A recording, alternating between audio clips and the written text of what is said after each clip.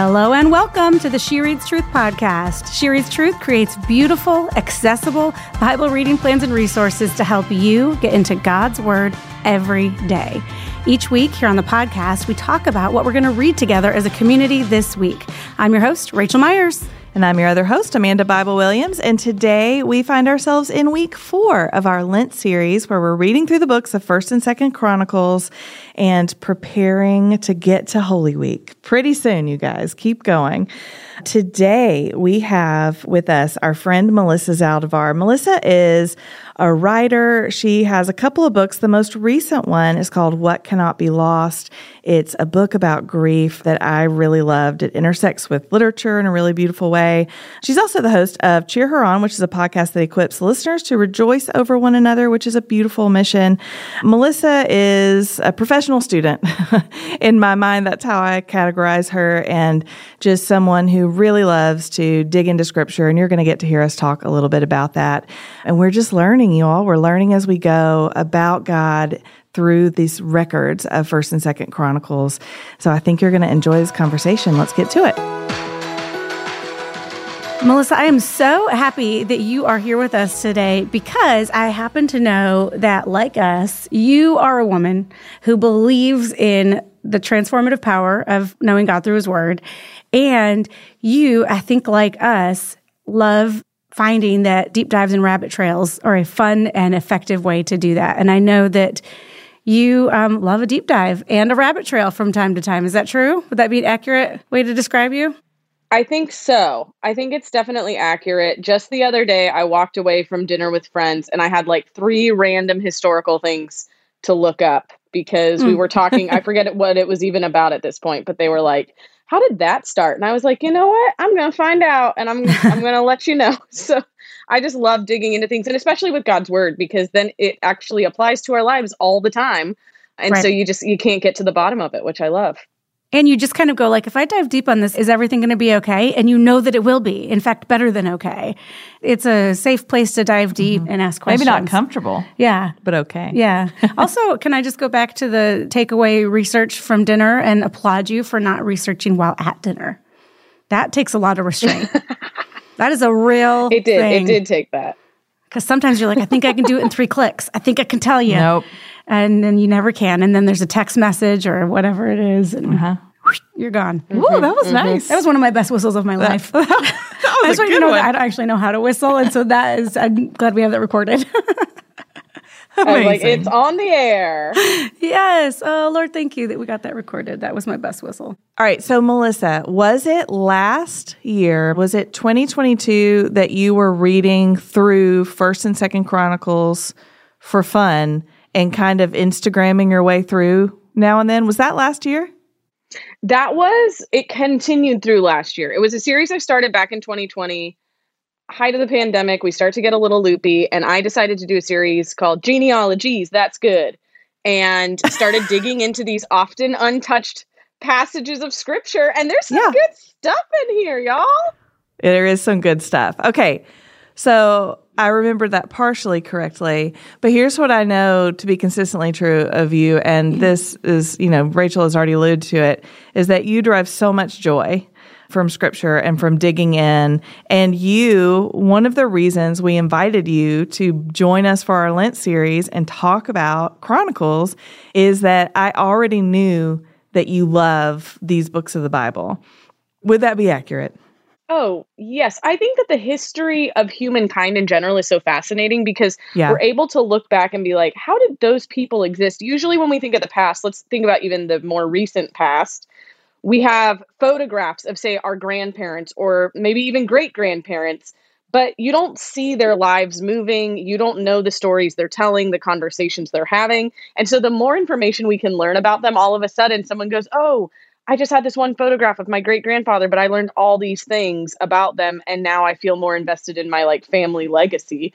Yeah. And I think in a similar way, when we learn about historical things that happen behind the scenes, it makes it so much richer.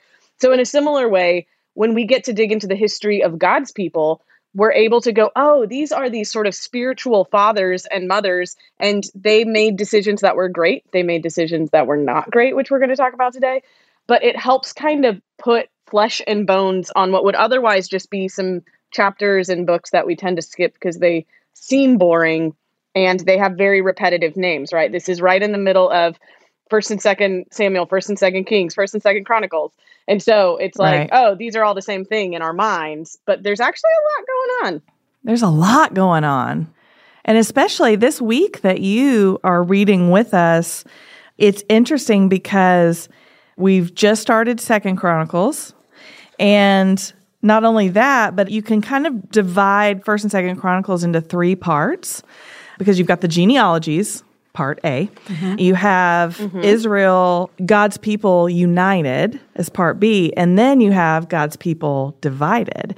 And this week that we're beginning today, it is the beginning of, still in the early chapters of 2nd Chronicles, but halfway through the week, on Thursday, we switch to the 3rd and final section of Chronicles, which is God's people divided, and the story kind of shifts pretty dramatically, right?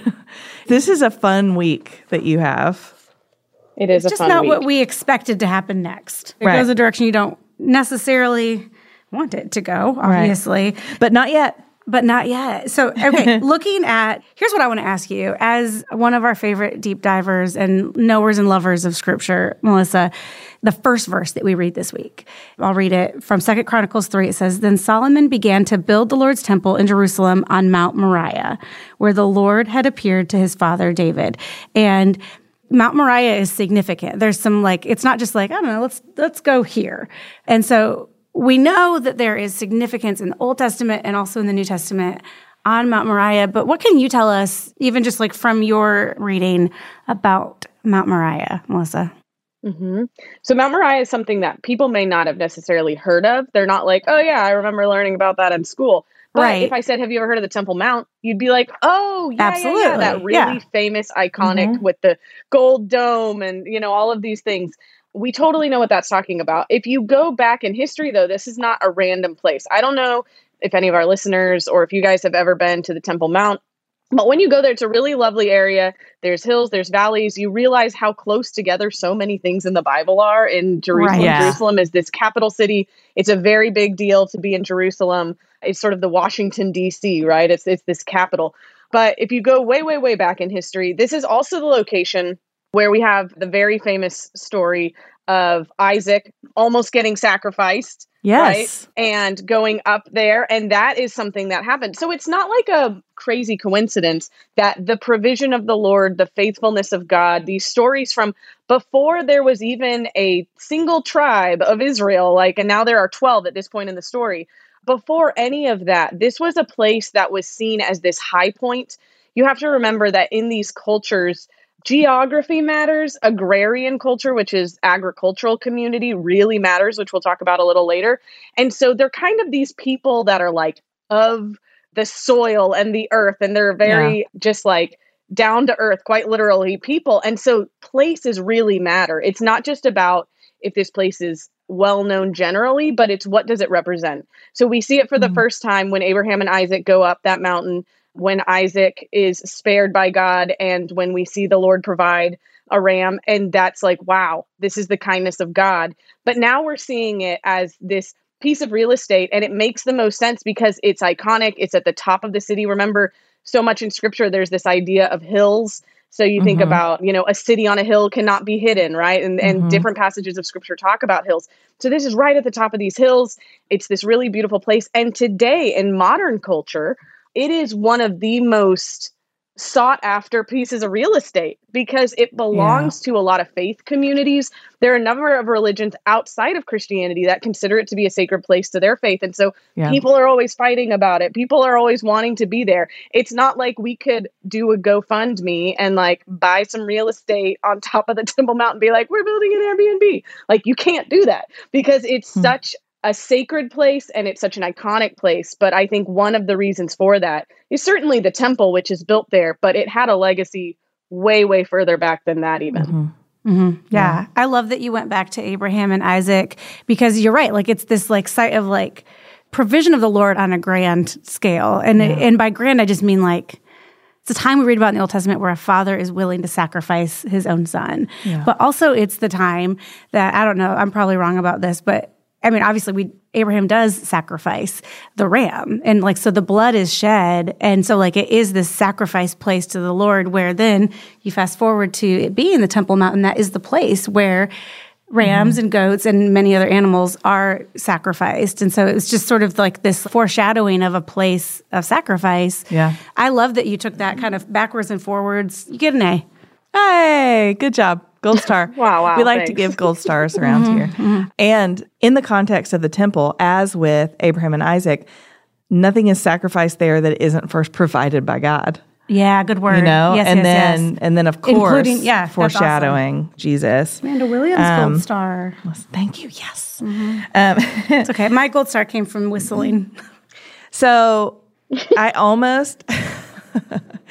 So Melissa, I almost sent you a rendering that our team gave us a copy of from one of the resources that they used in their research of the temple, of what it may have looked like based on the description. And it is so incredibly elaborate. Like there's a lot of language of abundance in the temple. And then as we'll see too, as they start celebrating after the temple. Are we allowed to put that image dedicated in the show notes? If we can, I'd like to, because it's emotional. Like you just look at it and you're like, it's so elaborate. And this is not news to us, right? Like we remember the story, like reading Exodus and the tabernacle, and it too was elaborate. But it's like with the temple, it gets a little bit closer, right, to displaying the full glory of God and that he is worthy to be worshiped. How much do you geek out on the description of the temple? Any answer is appropriate. I think that when I was younger, I'll say this, when I was first digging into scripture for myself, I used to like kind of skip that because it felt like I was reading like directions or instructions. Like, I don't really care how many beams are involved. I don't really care how many stones are involved. And if you think about A&E, ancient Near Eastern history, in the ancient Near East, you don't have the same tools. You know, you don't have all of these cables and wires and things, you know. You think about when someone builds something now, there's cranes, there's all this stuff. And so to have something on the scale of the temple in that day is miraculous. This is why we're in awe over pyramids, right? Because the manpower that it takes to create something like that is very awe-inspiring. And so this is the thing, that if Israel is going to go all in on something, it's going to be this. It's going to be the house of God, because they're trying to capture, like you said, the splendor, the majesty, the bigness of God. And so if you go to the Temple Mount now, the temple has been destroyed. So like, spoiler alert to people reading these passages, don't get too attached to this temple because it's going to get destroyed. It's a bummer. But you can still go to the ruins and you can see stones that were like thrown from the top during the destroying of the temple that are so big that when you are next to them, it's like the size of like multiple garbage trucks. Like these just massive, that's the thing I would compare it to. And like, you think to yourself, how would they even move any of these stones? And those are just the foundation. That's just the wall outside of the wall, all the way to the Holy of Holies. So to realize how big this is, I think, is something that we do not quite comprehend. If you guys can ever go to Israel, it is a gift, listener, to be able to see that. But there are resources out there where you can look up so much and see photos and see videos. But you go there now, and I think what's amazing is there's bigness mixed with a spiritual holiness. And what I mean by that is holiness in terms of like, it is set apart, it is different, right? That's what holiness means. And so to go there and to see these people, you know, you talk about the Wailing Wall or the Western Wall in Jerusalem. This is the one wall of the temple that still exists and is still upright.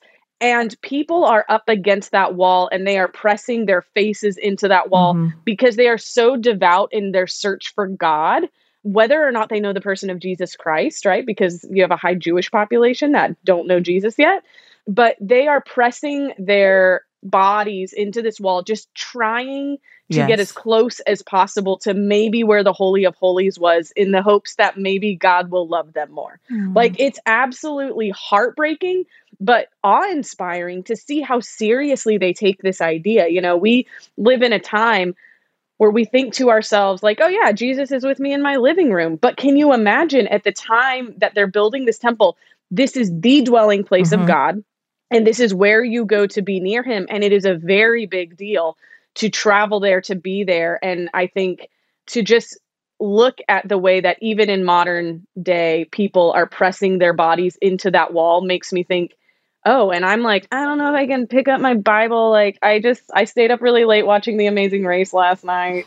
And it's like, oh my goodness, like, wow, like we have such an amazing gift in the scriptures and in the presence of God. And yet these people in these passages, they're making a big deal and we're almost rolling our eyes at them at times, myself included. I'm like, okay, there's a lot of information. But man, it's definitely for good reason, because to them, as it should be, frankly, this was a very big deal. Yeah. Mm-hmm. Yeah. And the bigness and the scale of it and the effort that it took, and also the specificity and the detail, like even down to like the design detail. Like as he was describing the furnishings, I underlined the wick trimmers. Like there was also gold used for the wick trimmers. I'm like, it is detailed. And like you said, like this is a huge deal. And we see as they prepare to dedicate the temple, I mean, listen to this. So they finish. 2 Chronicles chapter 5, verse 1 says, so all the work Solomon did for the Lord's temple was completed. Then Solomon brought the consecrated things of his father David, the silver, the gold, and the utensils, and put them in the treasuries of God's temple. So the work is done, right? And then they assemble to prepare to dedicate the temple. And listen, in verse 4, all the elders of Israel came, and the Levites picked up the ark. They brought up the ark, the tent of meeting, and the holy utensils that were in the tent. The priests and the Levites brought them up. King Solomon and the entire congregation of Israel, there's a lot of people, who had gathered around him, were in front of the ark, sacrificing sheep, goats, and cattle that could not be counted or numbered because there were so many. And that's what I wrote in the margin, meaning this is a huge deal. So the effort, the work of building the temple was a big deal. And then imagine what it felt like for that to be completed and now ready to dedicate to the Lord. I mean, it is a gigantic undertaking. Yes. And followed by a gigantic celebration. Yeah. Also, I need you to know that I read verse 8 and I was like, wait, did the cherubim's wings move? Like it says, I don't think they did. It says, and the cherubim spread their wings over the place of the ark so that the cherubim formed a cover above the ark and its pole. And I'm going, wait a second. Mechanical did they cherubim move wings. and form? But I think that's not what it means. But for a minute, I got real excited that maybe they did the inanimate objects. You know what? If the Lord wanted them to, absolutely, they could. Yes. 100%, which is why I was like willing to believe that if that were true. Yep. And so here come all those instruments. You know, we read last week about David having the instruments made because of course he did, because he's David, and preparing for the worship. And now we get to see the Levitical singers, you know, coming out, and the instruments and the trumpeters and the joining together with one voice, raising their voices, accompanied by all the instruments, and praise to the Lord, for he is good. His faithful love endures forever. That refrain that we hear all over the Old Testament. And then it says, here's the moment, the temple, the Lord's temple, was filled with a cloud. And because of the cloud, the priests were not able to continue ministering, for the glory of the Lord filled God's temple. That was it. That was the end game right there for the building of the temple, right? All right. I want to move us to the next chapter only because this is where it's like a slow motion moment around this. Yes. But I didn't know if you have anything else you want to say about chapter 5. No. Keep going. Go. Okay. So one thing that I want to mention real quick. Hebrew is my favorite. I love it. Maybe more than English in terms of like how expressive it is. And so when Rachel says, you know, hey, it almost feels like the cherubim are moving. That's, I think, what the author wants us to think. Like, he wants us to feel like we are so in the moment that it feels real. The cherubim are not there just to be like, hey, that looks like an angel, and it's like something you put at the top of a Christmas tree. This thing is meant to be accurate. It is meant to be like, whoa, that looks legit. Like, I don't know if you guys remember years and years and years ago when Pixar was starting to create things, and it was like, oh, that's kind of cool. Like, the animation moves and it's sort of 3D. And then these different movies started releasing. There was one, it was A Christmas Carol with Jim Carrey, and it looked more real than anything we had previously seen. And everyone was like, whoa. Or you think of like Avatar, where it's like, whoa, that looks like it's a real thing and real trees. And my mind is blown, and Star Wars, all these different things use animation in that way. I feel like that's what they're attempting to do, because when you read that passage about their wings in Hebrew, it's talking about the cherubim as their own entity. It's like, and the cherubim, like their wings did this and their position was that, as if they are a they, like they are a being themselves, even though, and they don't say, you know, and the carving that looked like a cherubim did this. It's like, no, the cherubim did this. And so I think that's what's so magical about this is in Hebrew, we get to see what is happening when the writer will become very poetic or very unusually literal in certain ways where you're like, wait, what just happened? And then you're like, oh, that's what just happened. Like, this was so amazing that as they're moving this thing, it's as if the cherubim are spreading their wings and are being put into their final position where they're supposed to be. So when we go then to chapter 6, this is where, to me, it gets real fun linguistically, because the first line of chapter 6 is talking about Solomon, and it says, and then Solomon said. And I love that it is a sentence that is like, and then it's all about to go down. There is this tendency in, so as a reminder, Hebrew is for the Old Testament largely, and then you have Greek in the New Testament. So in Hebrew here, if anyone's like, what does it say in the Greek? It doesn't. And it's like, and then Solomon said. And you kind of are left with this feeling of like, what's he going to say? It's like everything slows down, because up to this point, we've been cruising along. We've been moving along. They did this, they did that, they moved it around. But what you'll notice is when everything slows down, in fact, quick ding, ding, ding recall moment, Abraham and Isaac's story in Genesis, when that story is cruising along, it's like, and Abraham took his son and they went up the hill and they did these things. And it's like these movements, these sentences are covering like a lot of time. And then all of a sudden it's like, and then Abraham took his knife and he pulled it out. And you're like, what's happening? Like everything is very detailed, and he raised it up and you're like, oh my gosh, oh my gosh, oh my gosh. Like what's about to happen? And that's what the writers will do in Hebrew to try to say, hey, let's like super slow motion this. Let's go to like 1,000 frames a second and then slow-mo it like those people on YouTube. And all of a sudden you're like, whoa, I had no idea this was about to happen. So it says right here, and then Solomon said, and it turns around and it says that he says, the Lord said that he would dwell in total darkness, but I have built an exalted temple for you, a place for your dwelling forever. And when he speaks here, I think it's really important, as it feels like time is stopping. The first thing that he says is, the Lord said. Like, he doesn't start it with like, ladies and gentlemen, welcome to the 50th annual Hunger Games or whatever. Like, he doesn't start it with like some big announcement. He just starts. It says, he just says, right? Solomon's like, the Lord said, and you're like, oh, whoa, like we're just straight there. We're just going for it. So the Lord said these things. And then what I love is it says, then in verse 3, so this is 2 Chronicles 6:3, then the king turned and blessed the entire congregation of Israel where they were standing. And so there are these two movements. The first being him saying, let's talk about God for a second and how amazing and big he is. And then he turns, which insinuates that like he wasn't even facing the people. Like he was metaphorically facing God and saying, I'm going to acknowledge this first. And then he turns around and he's like, all right, now you jokers. And then he continues his speech and he blesses them. And we'll get into that. But I just love this moment that the writer decides to turn around and to slow down and to say, hold on, guys, this is going to be really cool. Check this out. And so we see that in this moment at the very beginning of the dedication, Solomon turns to God. He acknowledges his glory.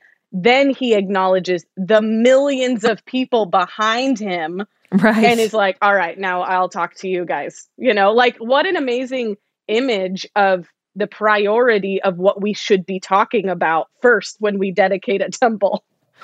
Right. We saw even David's intentions for the temple and then Solomon's intentions for the temple. It was stated at somewhere in last week's reading that like, this is for your glory, Lord. This is, not mine, not ours. This is for your glory. And so these first two verses to me read like he is actually speaking to the Lord in front of the people. Like, I have built an exalted temple for you, a place for your dwelling forever. And then he turns and addresses them almost like a, here's what just happened and here's what this means. Yes. And can you imagine coming from a spiritual and literal dynasty like Solomon is. Solomon is the son of David, right? So his father was king. Now he's king. Right. He's looking at this moment. And what I love is that he says, he spoke directly to my father, David. Like, first of all, who else could say something as insane as that? Like, he spoke directly. But what I love is it says he spoke directly to my father, David, and he has fulfilled the promise by his power. We're going to dig in for a second into Hebrew here. When he's saying that, what he's literally saying is Yahweh. Just right out the gate, he just names God, right? Yahweh. He spoke with his mouth to David, right? Which is a beautiful imagery of like a literal speaking. And then it says, and with his hands, he fulfilled these promises. And so out the gate, what you're seeing is this idea of God spoke it and he himself formed it. And right in the beginning, he's saying, no one else is getting credit for this. Like, it's not like, and then we worked with our hands and we broke our backs trying so hard and we made a bunch of plans and blueprints and we had a bunch of meetings where we said, let's table that till next week. Like, they didn't do that. Like, what they actually did was they followed God and God spoke it to David and God with his hands, like he himself, so that no one else can get credit, is the one that made this happen. Like, sheesh. Yes. Yeah. And it's, for the name of the Lord, the God of Israel, like this was done for him and by him. You know, it's that like, almost like Colossians 1 language, like everything is created through him and for him when speaking of Jesus.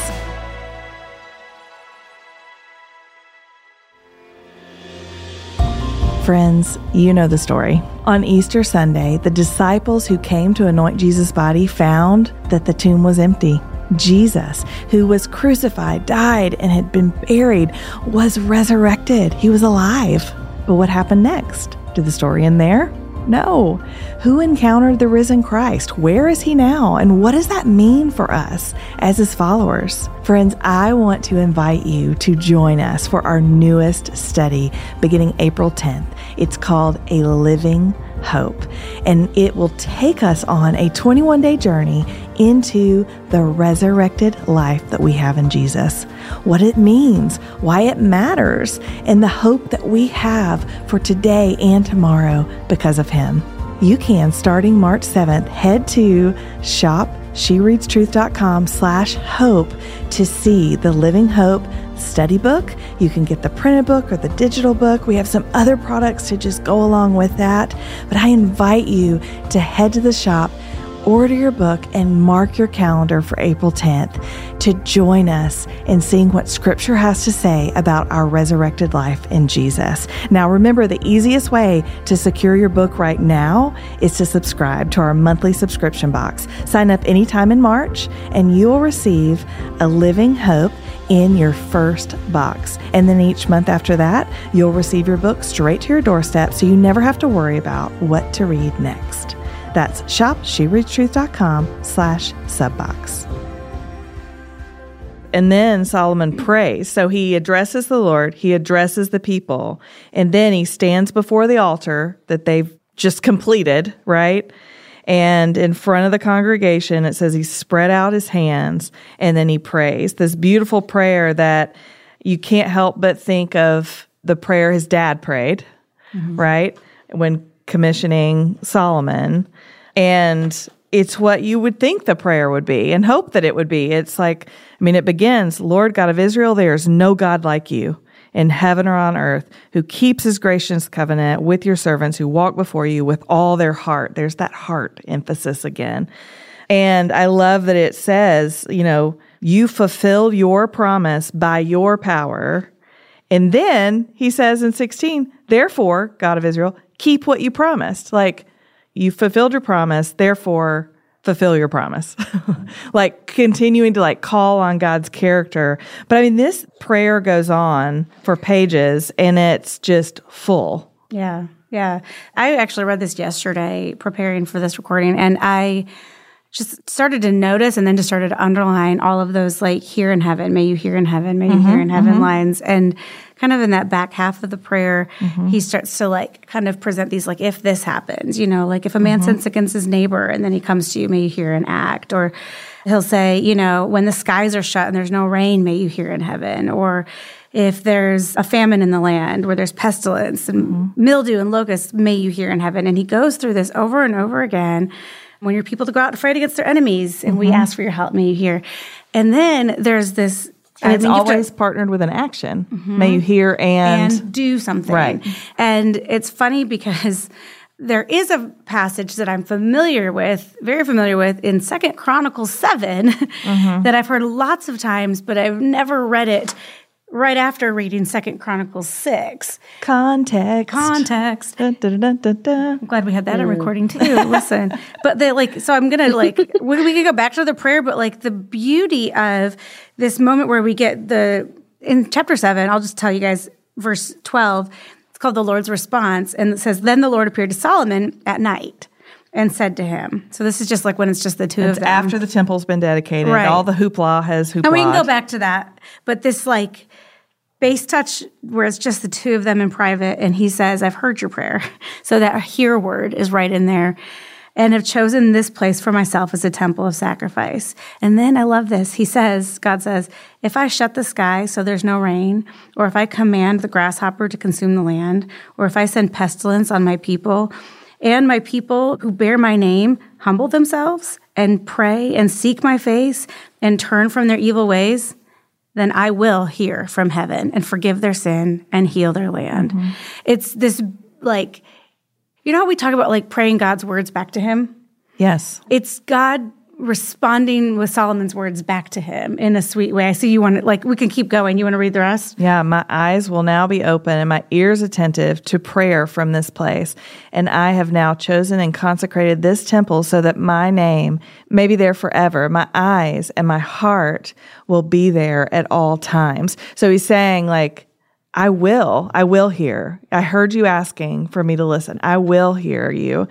And this temple that you've created by my power and my direction is actually proof that I will hear you.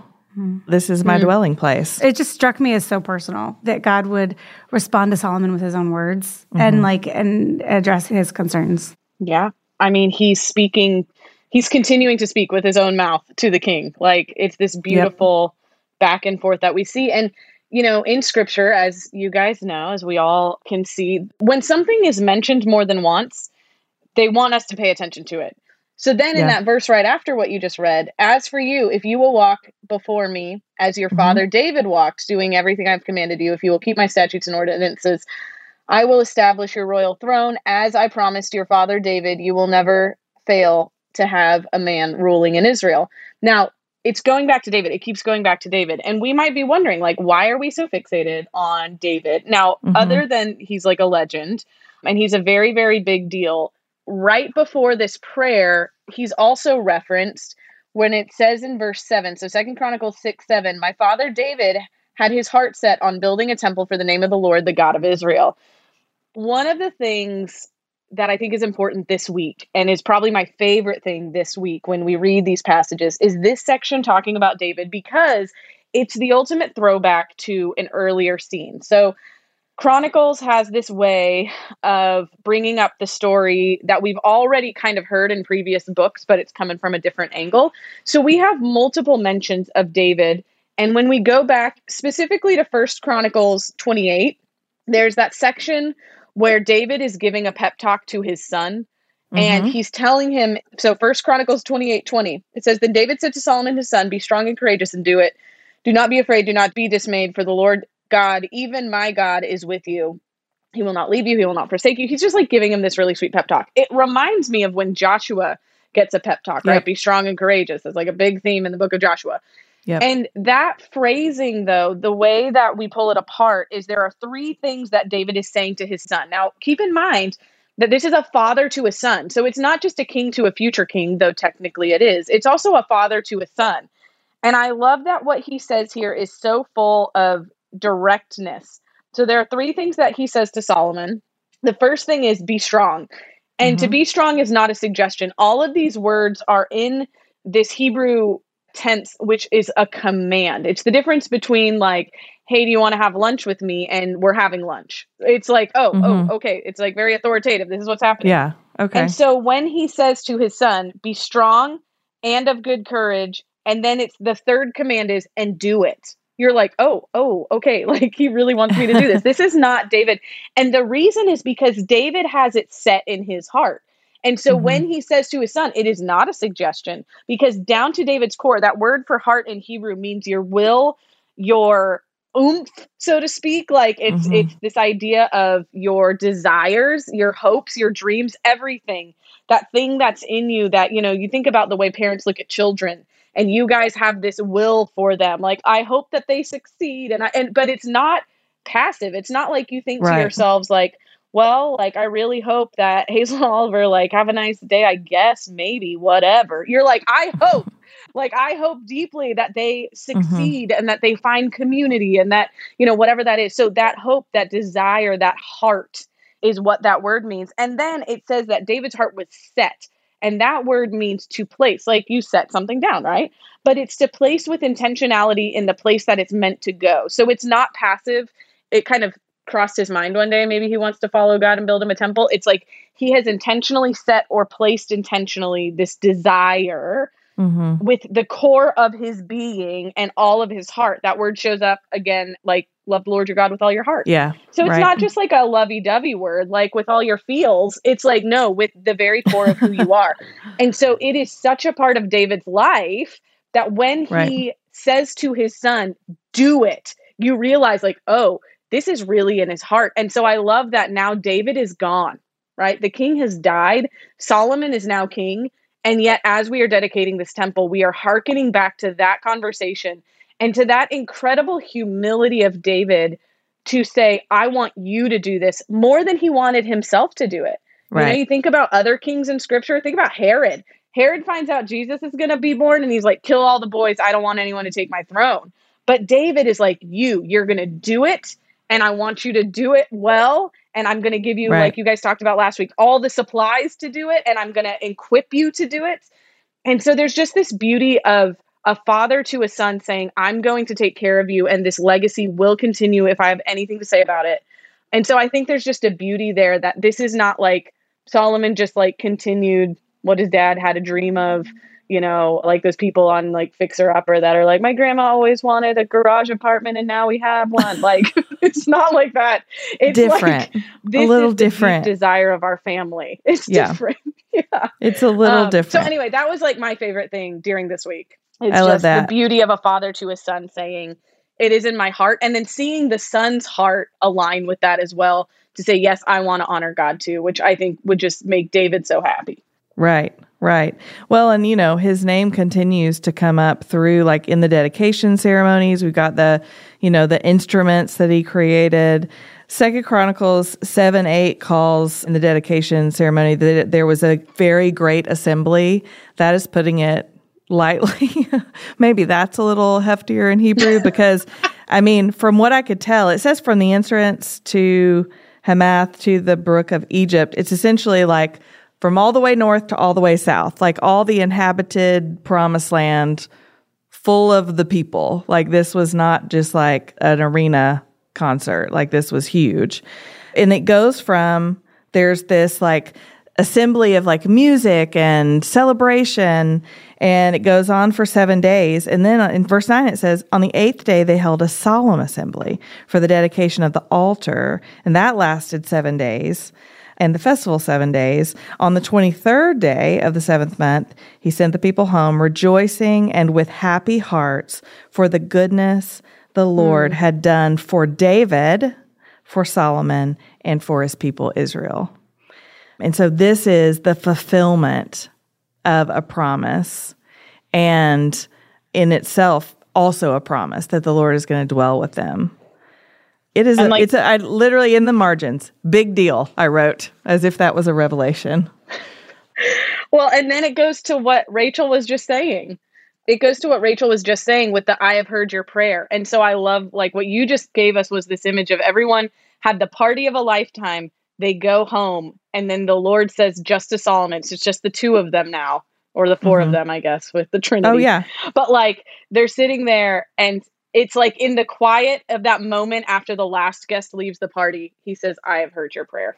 And That's where that passage. It's just so good. I'm so glad Rachel brought that up. Yeah, the context of that passage makes it all the more meaningful.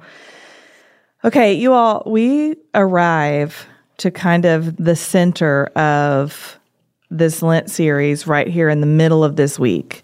Melissa, you are just like right in the middle of the Lenten sandwich. And so if you have your study books, I just want to make sure you all see this and don't skip over it. There's a moment here where we can pause and look at this really pivotal moment that just happened and all the context leading up to it. And we can use this as a lens through which to look at the season of Lent and what it means. And how we've been talking about that Chronicles is an invitation to remember and reorient our lives to who God is and to proper worship of Him and His proper place in our lives. That's also what Lent is. And to rejoice that, we didn't read it out loud, but y'all are going to get to read from Hebrews about Jesus, there being no need for the tabernacle, the temple, because of Christ. And just how beautiful that is. And so I just want to encourage you to take a few moments and engage with that spread in the middle of your study books and using all of that imagery and these stories that we're reading, this history of our faith to kind of bolster you in that. And then smoothly, we just roll right over to the Queen of Sheba. Let's go. Rachel? Just a casual. Just the Queen of Sheba. Just Queen. So as we're moving into this third section of Lent, God's people divided, like you read that section title and you're just like, wait, what? Oh no. But we were doing so great. We were doing so great. And so in this third section, we're going to start reading about that, and we're going to start in on Rehoboam, and then we'll read about Jeroboam. And so there's a little bit of a narrative here that our listeners are going to read this week. Give us a little bit of a flyover of that narrative, Melissa. I'd love to hear give us the picture of what's going to happen. Yeah. I mean, a record scratch has happened here, people. I don't know if y'all remember that really popular kind of campy song that we sang at church a lot in the 90s, He's Gonna Reign Forever. I don't know if you remember that. That's the vibes of the last few chapters. I don't, but thank you. Someone here did. If you did, shoot me a message on Instagram. But there's this idea of tambourines, parties, celebrate Jesus, celebrate. It's very exciting vibes. And then all of a sudden, like you said, it's this shift of wait, what's happening right now? Mm-hmm. And so I think that one thing we need to remember is Scripture is a continuing narrative. So we were just promised that as long as we keep our ducks in rows, everything's going to be fine. And then all of a sudden it shifts. So why would we divide except that we're about to not be faithful? The people of God are about to drop some balls. It's not going to go well. Mm-hmm. They're about to fall apart a little bit. And so what happens is Jeroboam and Rehoboam show up. Believe it or not related. Those guys are not related. It sounds like they are, but they're not. Their names kind of rhyme and they mean similar things. But we have Jeroboam, we have Rehoboam. So the way that it works is Rehoboam. And Rehoboam, correct me if I'm wrong, is Solomon's son. Yes. So right? Rehoboam is the son of Solomon. Yes. And Jeroboam is Solomon's right-hand advisor guy. Okay. So you have the best friend and the son. Both of them are qualified, amazing leaders, but for very different reasons. And they're different human beings. What happens here is that Rehoboam comes into power. So Solomon dies. And to keep in mind, Solomon died. There are 28 years in between the temple being completed and his death. So for 28 years, we just passed over 28 years of history. So worth noting, a lot happened. The Queen of Sheba rolls up with all of her stuff and goes, whoa, I thought I was cool, but you're way cooler. Your God must be awesome. That's the TLDR there. But I hope you did read. I appreciate that summary. Yeah. And so we see basically Solomon is living this great life. His wisdom, his power, everything. And he does make some mistakes. Mm-hmm. So you can read about that other place in Scripture. But then he dies and his son naturally comes into power. Now, Jeroboam, who is his right-hand man, if we'll remember, the advisor, is out of town. He is out of town because he was becoming very powerful and Solomon didn't want him to take over early. So he tried to kill him. And so he skipped town. And so because there was sort of a bounty on his head, Jeroboam has been hiding in the shadows. But then once Solomon dies, Jeroboam comes back to town. And he's like, hey, guys, what's up? I'm maybe your rightful leader. And Rehoboam is like, no, I'm the rightful leader because I'm his literal son. And so he goes to the advisors, Rehoboam does, and he's like, guys, what should we do here? Should we make peace with Jeroboam? Should we collab? And the advisors are like, hey, we got some wisdom for you because we are older than you. In the words of The Sound of Music, I need someone older and wiser telling me what to do. But he doesn't like what they say. So Rehoboam, I wrote in my note, Rehoboam listens to his punk friends. He goes to the people who tell him what he wants to hear. And those people are like, don't be gentle. Don't be compassionate. Make everybody fear you. Right. And all of a sudden, the people are like, whoa, whoa, whoa, you're abandoning us. I don't like this feeling. I feel like I've been betrayed. I feel like I had an alliance on Survivor and then I got blindsided in Tribal Council. And so all of a sudden, the people are in this space of feeling like forgotten by their king, by Rehoboam. And they say, you know what? Forget this. I'm going to Jeroboam. So the way it goes is 10 of the tribes go to Jeroboam and they're like, you're our leader. We trust you. We know you. You're kind. You're better. And then 2 of the tribes, Judah and Benjamin, go to Rehoboam. So now the kingdom has divided. We have gone between the 2 sides here, between Rehoboam, Jeroboam.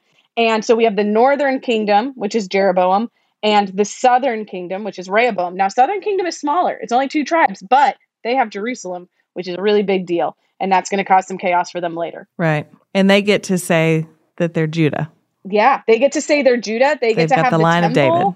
There are a lot of really wonderful things about being there. So that's kind of the idea of the divided kingdom. Does this grieve God? Yes, because now all of a sudden, not only are the people divided as a nation, which are meant to be one nation, but also these kings are constantly competing. And what comes out when we compete?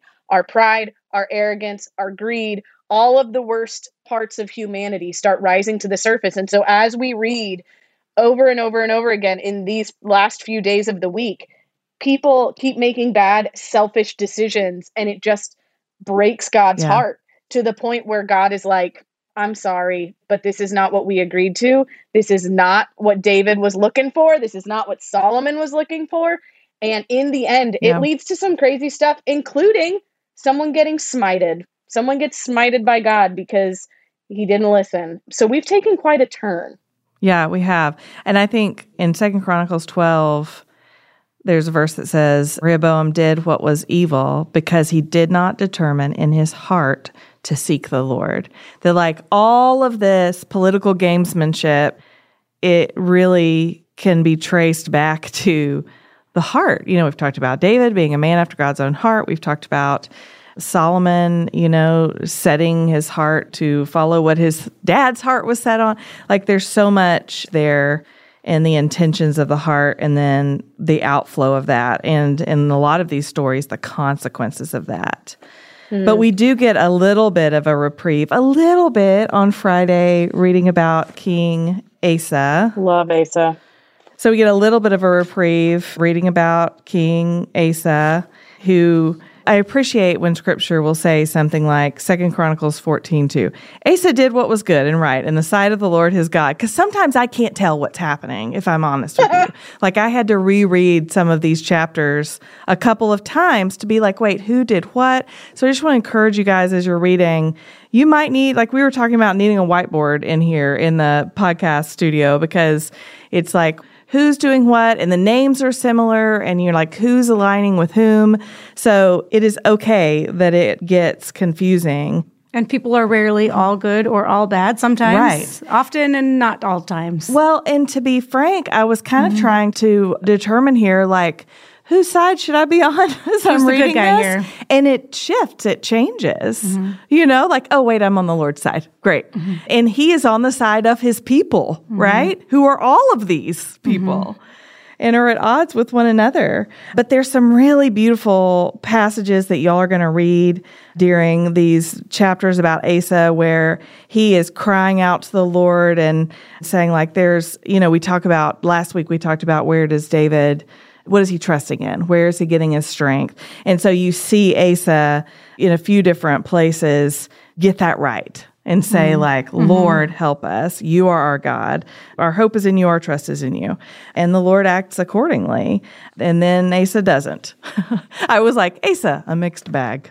A mixed bag. And that's all of these stories. Yes. Well, and I think that's the beauty of it. I actually wrote down in my notes at one point, when everyone is messing up and they're making idols, they're getting mean, they are very unkind, and then they repent and God forgives them. And I wrote in my notes, which feels unfair. It feels unfair in my heart to say, no, they were bad. They should be punished. There should be consequences. There's a part of me. And how not generous of me to realize, Melissa, that's you every day. Like, that is a moment. This morning I went to an Aldi opening. There was an Aldi store, their grand opening, and I was with a friend, and there were all these people, and the first 100 people in line get a gift card, which is exciting. And I was so worried we were going to get there too late. And as we were driving, very quickly, out loud, I said, with my friend in the car, I said, please, Jesus, help us to get to Aldi on time to get gift cards. And then I thought, wow, that was my first prayer of today. Was God help me get to Aldi on time. Like, our hearts just go in dumb directions and silly directions all the time. And I think it's a good reminder when I want to be judgy toward the people of Israel or the kings of Israel who mess up, and then I feel like they don't deserve to be forgiven. I mean, how much more so are we forgiven constantly by our own sinfulness? And how much kinder is God? And how good is Jesus to have been willing to say, yeah, I'm signing on for this, even though I know that you're going to go bonkers. Like, I'm going to save your soul from hell, and you're going to come at me with, please help me to get to Aldi on time. Are you kidding me? But like, no, that's just the way that it goes in our hearts. But he knows that, and he loves us through it. And so I'm just going to warn y'all ahead of time right now. You guys are going to read a lot of ups and downs, but watch the consistent character of God, because he always says fine to their pleas for forgiveness. And he never says, you know what? No, like, I'm never going to forgive anyone ever again, and this is over, or the Bible would just end. But instead, he makes that ultimate sacrifice later in the person of Jesus Christ. And so I just can't get over how silly we can be and how terrible we can be, and yet how God just keeps saying, well, if you repent, I love you, let's try again. I will hear. I'm listening. You wrote in your margin, Asa, a mixed bag, and I just thought, that's what's written in the margin of my story. Amanda, Rachel, mixed bag. Like, were it not for the blood of Christ, like, that is my story. Like, you could put that on my headstone, except for you don't have to, because it says, like, Rachel, like, chosen and beloved. That's right. You know, redeemed. I mean, I think that's a really beautiful summary of where we are in this study and in this week of Lent. So we will keep reading this week and 2 more weeks. We will be in 1st and 2nd Chronicles and continuing to follow this true story of God's people, our family history, right? And then we will enter Holy Week, and it will connect the dots. I hope, I pray for my own heart and for all of us, that seeing being in that position that you just described, Melissa, of being on the sidelines of this story and going like, come on, guys, or like, come on, God, why? Whether it's a why for the bad thing or a why for the forgiveness and the good stuff, but just struggling to understand, right, who we are, who God is. And then we come to Holy Week, and we're going to enter in to another part of the story of our family history and of who Jesus is and what he did for us and on our behalf, and how he sealed once and for all our inclusion into the family, into being one of God's people, your people forever. Yeah, exactly. Is what the title page says. And that's Holy Week, that whole scripture of Holy Week, every single day that we'll be reading, it can be summed up in our Grace Day scripture for this week, because we're reading 1st Chronicles, we're reading 2nd Chronicles, we're reading about the mixed bag, quote, of humans. And then to read Hebrews chapter 9, starting in verse 11, that says, but Christ has appeared as a high priest of the good things that have come in the greater and more perfect tabernacle, not made with hands, that is, not made of this creation. He entered the most holy place once for all time, not by the blood of goats and calves, but by his own blood, having obtained eternal redemption. And that's what we have to look forward to. We have a few more weeks ahead. You guys have a week of reading ahead. We didn't spoil it all for you. There is so much to read, and you're going to love it. Not that we would have spoiled it, but you know what I mean. We've given you some really good things to look forward to. Melissa, thank you so much for joining us this week. It is a thrill and an honor to get to be here with you, pals. Listen, you cared real hard about these chapters in 1st and 2nd Chronicles, and I'm really thankful that I think it's a good reminder to us that, like, we can dig as deep as we want to dig, you guys, and there is always something to learn. And that's one of my favorite things about you, Melissa, is that you are a student, period. Whether you are formally enrolled in something or not, you are a student, and I love that. I love that. All right, friends listening, come back next week. We have Christiane Ubile joining us. That might be her 3rd visit with us, or at least 2nd. She's something fantastic to look forward to for sure. But until next week, Melissa, what do we tell our friends? Y'all keep opening your Bibles.